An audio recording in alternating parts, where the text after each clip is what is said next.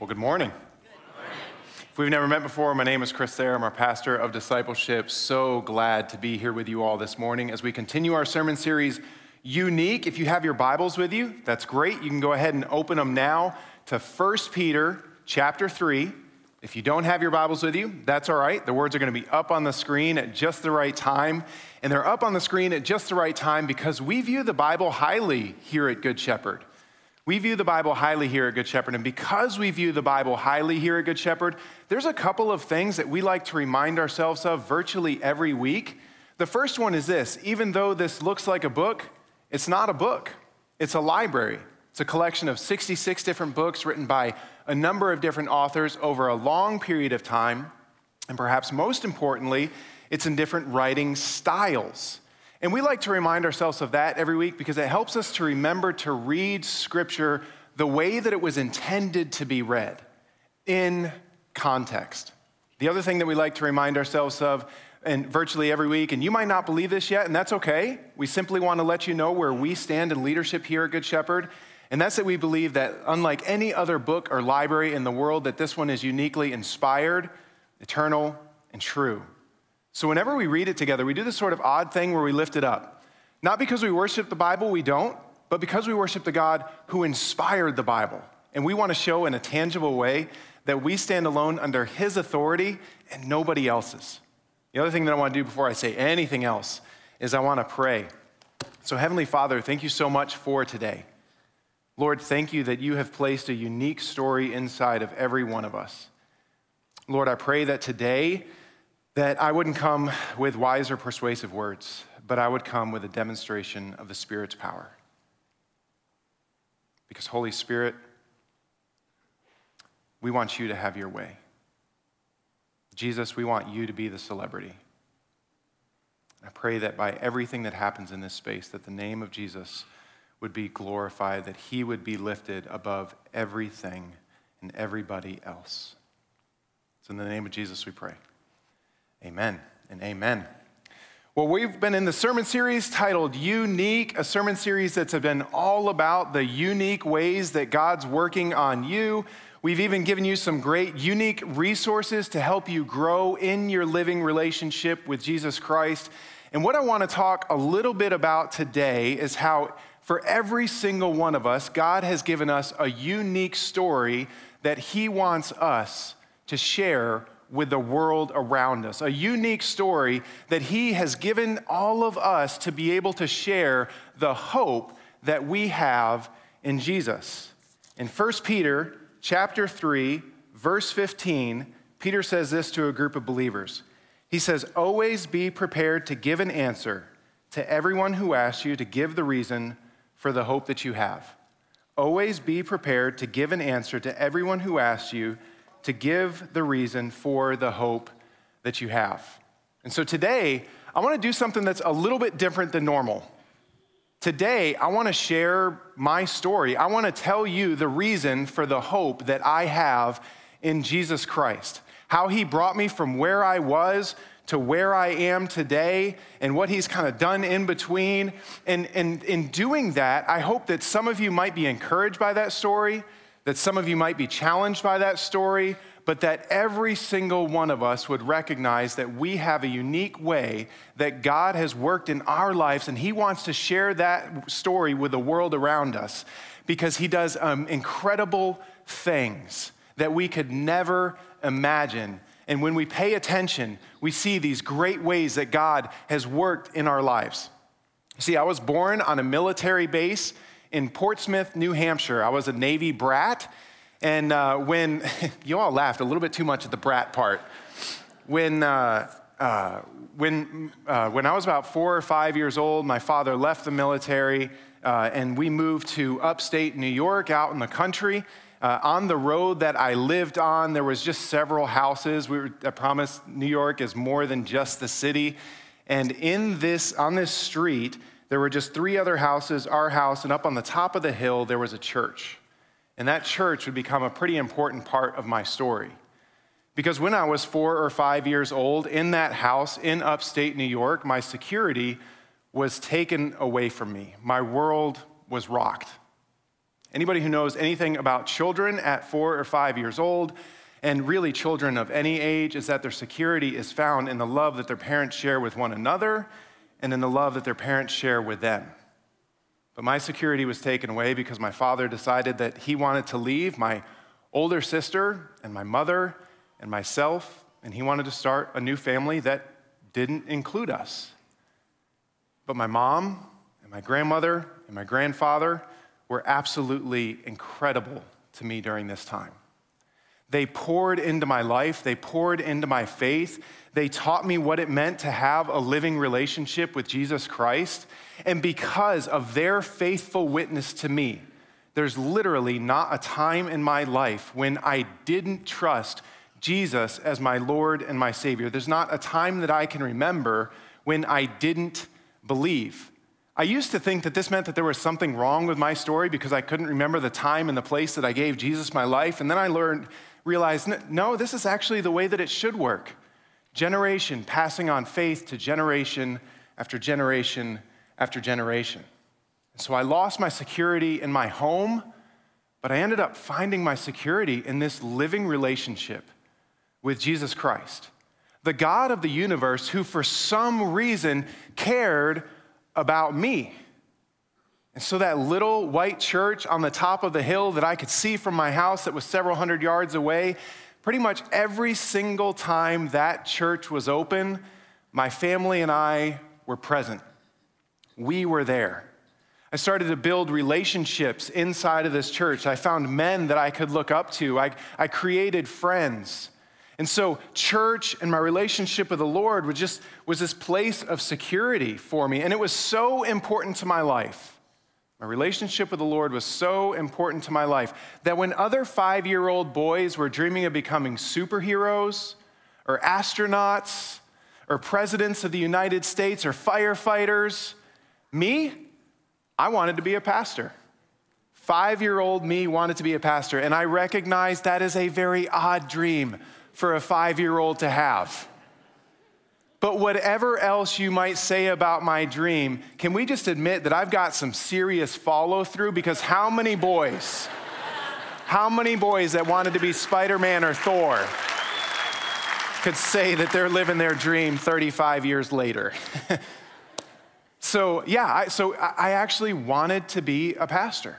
That's how important my faith was to me. Well, eventually my mom would remarry a guy named Pete. He'd become my stepdad. He's who I refer to as my dad. And my mom and my dad eventually had another child, a baby boy who was 7.5 years younger than me. He'd be my little brother, Jonathan. And my little brother, Jonathan, my older sister, Brandy, and my mom and my dad, eventually we would move down to Southern Virginia, again, out in the sticks in the middle of nowhere, because my dad had a job opportunity. He was phenomenal for our family, Christian man, and just so grateful for everything that he's done for our family since he became a part of it. And so we moved down to Danville, Virginia, and because faith was such an incredible part of our story, it was such an important part of who we were, we immediately got plugged into church right away. That's actually where I found friends. Again, that's where I found other people who would pour into my faith and help me grow in my living relationship with Jesus Christ. Church and my faith in Jesus continued to be that place of security for me until I started high school. Because when I started high school, I started to ask these questions that I had never thought of before. I had grown up in the faith. I'd never really questioned my faith. But all of a sudden, I started to have these questions like, how do I know that God actually exists? How do I know that of all of the religions in the world, that Christianity is the right one to follow? This library we call the Bible that we held up earlier, I started to wonder, how do we know that what we have today is actually what it said when Peter wrote that verse 2,000 years ago? How do we know that we don't have just some cosmically tragic version of the telephone game where we really don't know what the authors of Scripture wrote? Now, you might think, and you would be excused for thinking this, you might think, hey, Chris, you were part of a family that viewed faith very highly, and you probably just went ahead and talked to your mom and dad or your grandmother or your grandfather about those questions that you have. You would be right to think that. But due to a combination of my own insecurities, which are great, and the fact that I was terrified of losing the one place of security that I felt like I had in my life with my relationship with the Lord, if I found out that my faith was actually a sham, I took all of those questions, I shoved them in a bottle, I screwed the top on tight, and I shoved it down as deep as they would go. And over the following years, my faith would slowly start to dwindle and fade. I would find out that it's incredibly difficult to have a living relationship with the God of this universe that you're not sure exists in the first place. I didn't fall into any crazy disobedience. Again, I'm far too insecure of a person to ever think that I could get away with anything. But I recognized that my faith in Jesus wasn't what it was. I didn't have this same connection, the same closeness that I had felt my entire life with the God of this universe. And then I'll never forget one Sunday, I was in our youth group at church, and a good friend of mine named Wes, great man, he was actually the best man in my wedding, loved this guy so much. Wes had graduated 2 years before me, and so he was a sophomore in college, the same college that I was going to be going to, and he came back and he spoke in our youth group. And he gave me probably one of the best pieces of advice that I have ever received in my life as a high school senior. Wes came back and he sat down in our youth group, and I remember looking at him sitting down in a chair, and he said to every single one of us who were in that room, he said, when you go to college, you either grow a whole lot closer to God or a whole lot further away. There's no in between. Because your faith is no longer going to be coupled with your parents. It is fully going to become your own. You are either going to grow a whole lot closer to God or a whole lot further away, so you better pick right now which one you want it to be. And I remember walking away from that Sunday morning in that youth group, having already figured out where I was going to be going to college, and I remember thinking, I need to get this straight. I need to be willing to ask these hard questions. I made probably one of the best decisions that day that I had ever made in my life. I decided if God is big enough for me to give my entire life over to, then he's big enough for me to ask my questions of. And if he's not, then he's not the kind of God that I want to follow. And the thought of this terrified me. But I knew, remember, I had been a Christian my entire life. I knew the call on the life of a believer. Jesus told his disciples, pick up your cross and follow me. Now, when we think of a cross, we think of these pretty adornments that we have in our worship center or these charms that we have around our neck, and rightfully so because of the work that Jesus did on the cross. It brings us comfort and hope. But 2,000 years ago, his disciples didn't hear a charm on their necklace. They heard, pick up your execution device. Die to yourself daily and live the way that I'm calling you to live. So I knew the call on the life of a believer, and I knew that if I was in, I was going to be all in. None of this halfway stuff anymore. And so I went to college, and I started to ask these questions of people that I trusted in the faith. I started to get some recommendations for some incredible books, and I learned that far from these questions being unique to me, that they had been actually being asked for thousands of years. I started to read guys like C.S. Lewis, who talked about the way that the universe was formed, from the infinitely big to the infinitesimally small. And that when we step back and we look at the design of the universe, that we can't help but see that there is a designer behind all of it. Or even the fact that we think about eternity is in and of itself a proof for the existence of God, because if eternity wasn't set in the hearts of men, if we weren't created for something more than what we have now, then it wouldn't make sense for us to even think about eternal existence.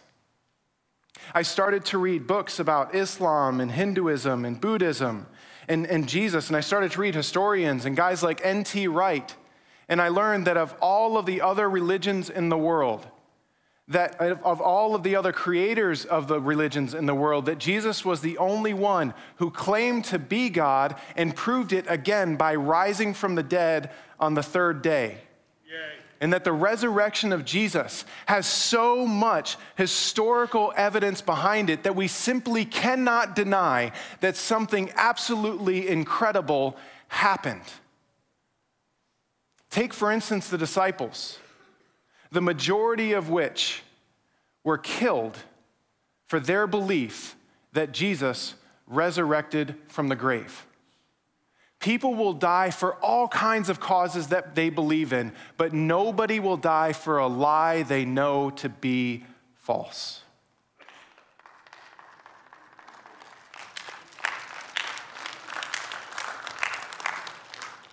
So I learned that there's all kinds of historical reliability for the resurrection of Jesus. And then I started to read other apologists, Norman Geisler and theologians and like F.F. Bruce and others who talk about the library that we call the Bible. Now, the telephone game relies on this idea that you have one person who tells one person something, who tells one person something, who tells one person something, and by the time you get to the end of it, it's different. It's changed.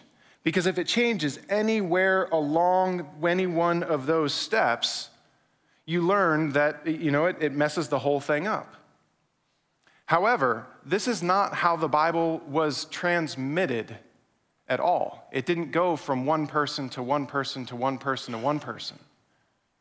In addition to there being 66 different books in the library that we call the Bible, when Peter wrote his letter, it was read to a group of people.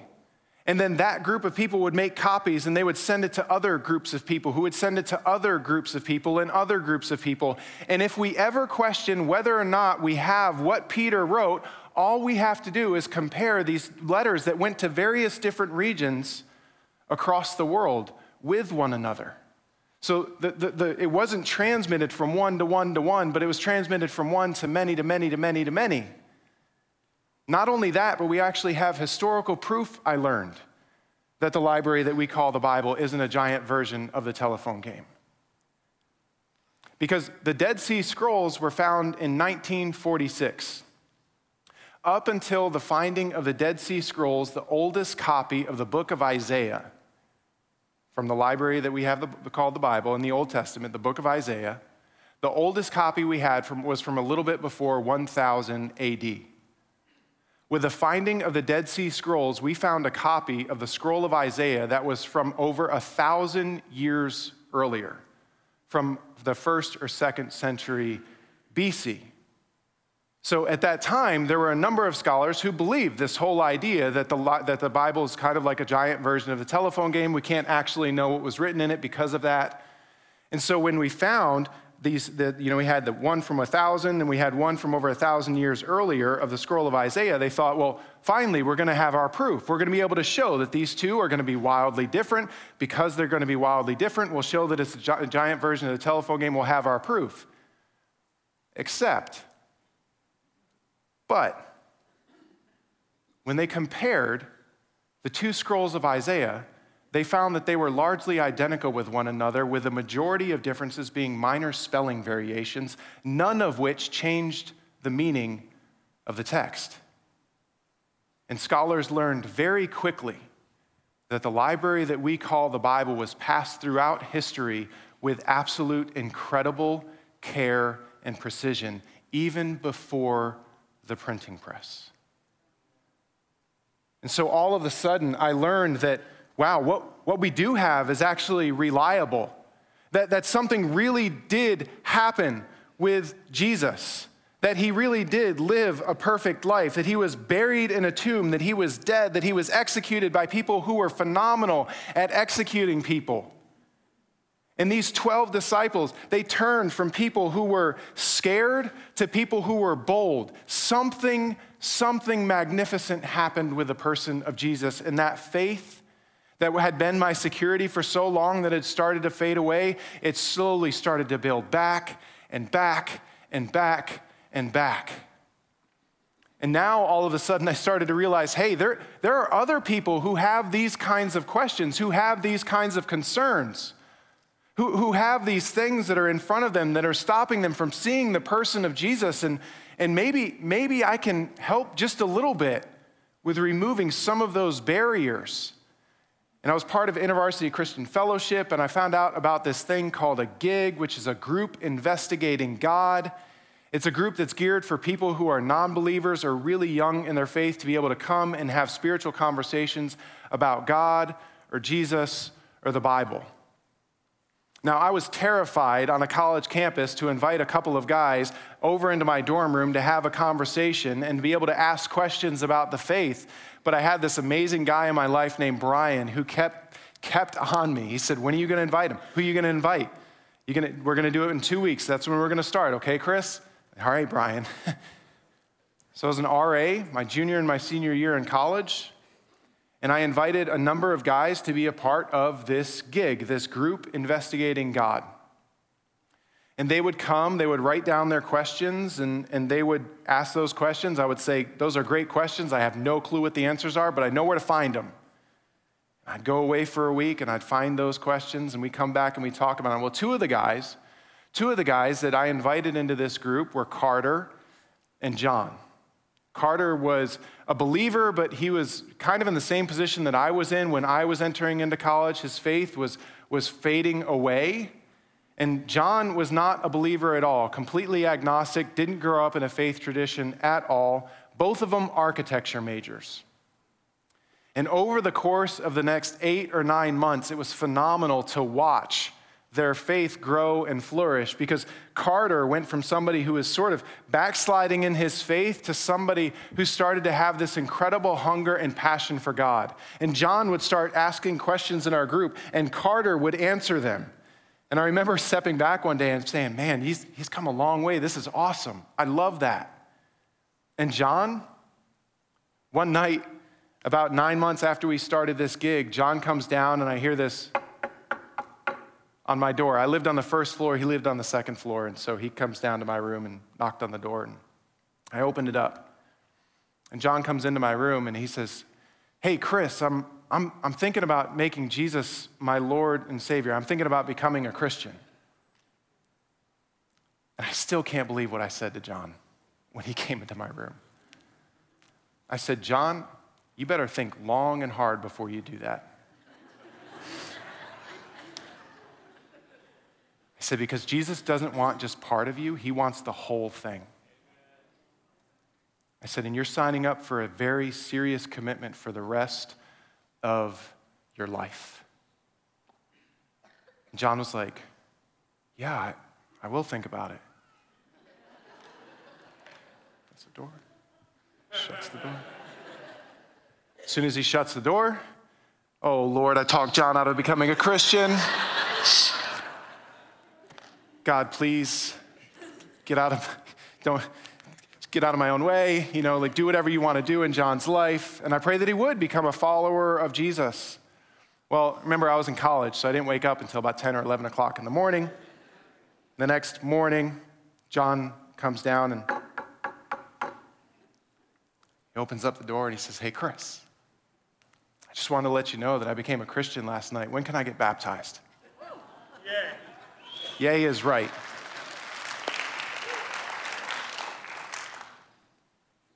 And here's the best part about the story for me. Because this is God's work, not mine. Both John and Carter, architecture majors from one of the top architecture programs in the country. Could have gone anywhere. Both of them decided, we want to dedicate our lives full time to the ministry of the gospel of Jesus. So they both left lucrative careers. They went to seminary. And I reached out to them recently. This is a picture of John and Carter. Carter's the one with the hat that looks like he should be a model in a magazine. John is the one with the most epic beard ever. Two phenomenal guys. Well, John is wearing the hat of the church where he is now a pastor in Roanoke, Virginia. Carter's wearing the hat where he's a pastor, and John is now leading a house church in Roanoke, Virginia as well. Both of them sharing their stories about how God transformed their lives with other people who need to hear the hope that they have in Jesus.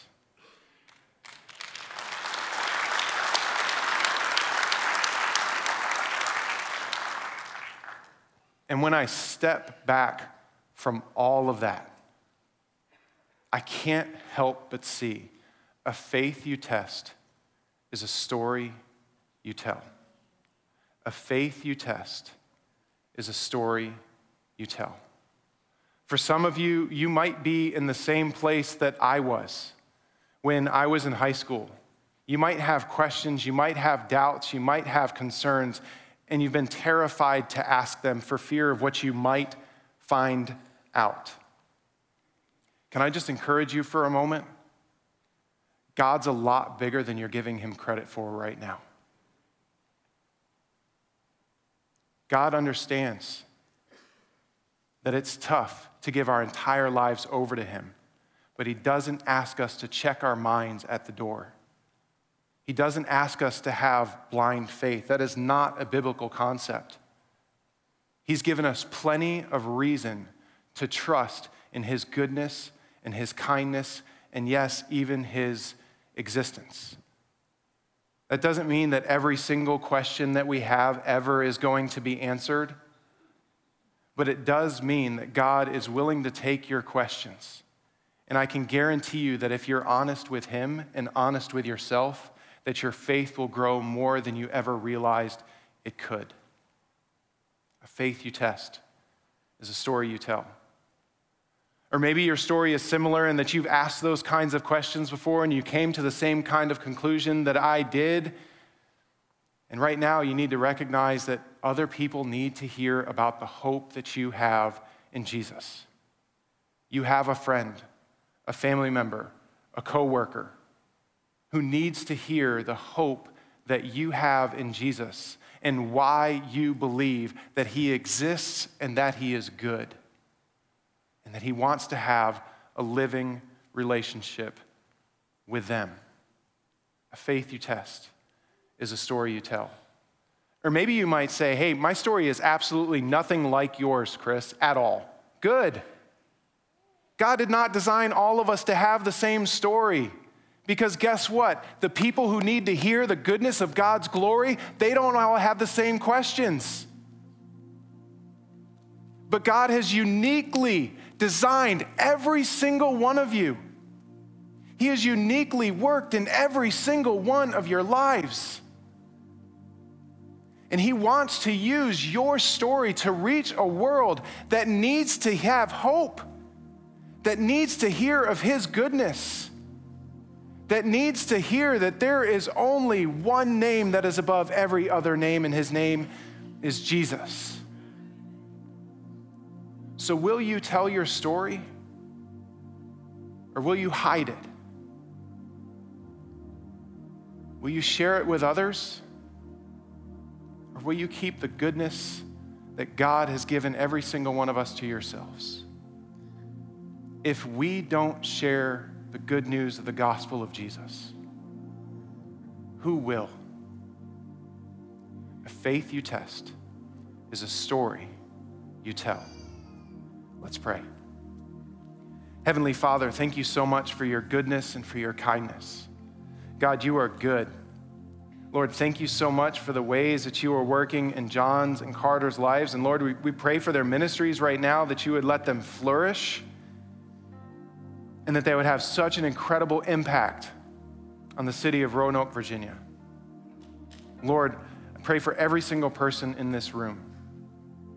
God, I pray that Charlotte and Fort Mill and Clover and all of the areas around us would never, ever look the same because we've been willing to be honest and tell other people about the good news of Jesus and what he's done in our lives. Lord, that we would be willing to tell our story of your goodness.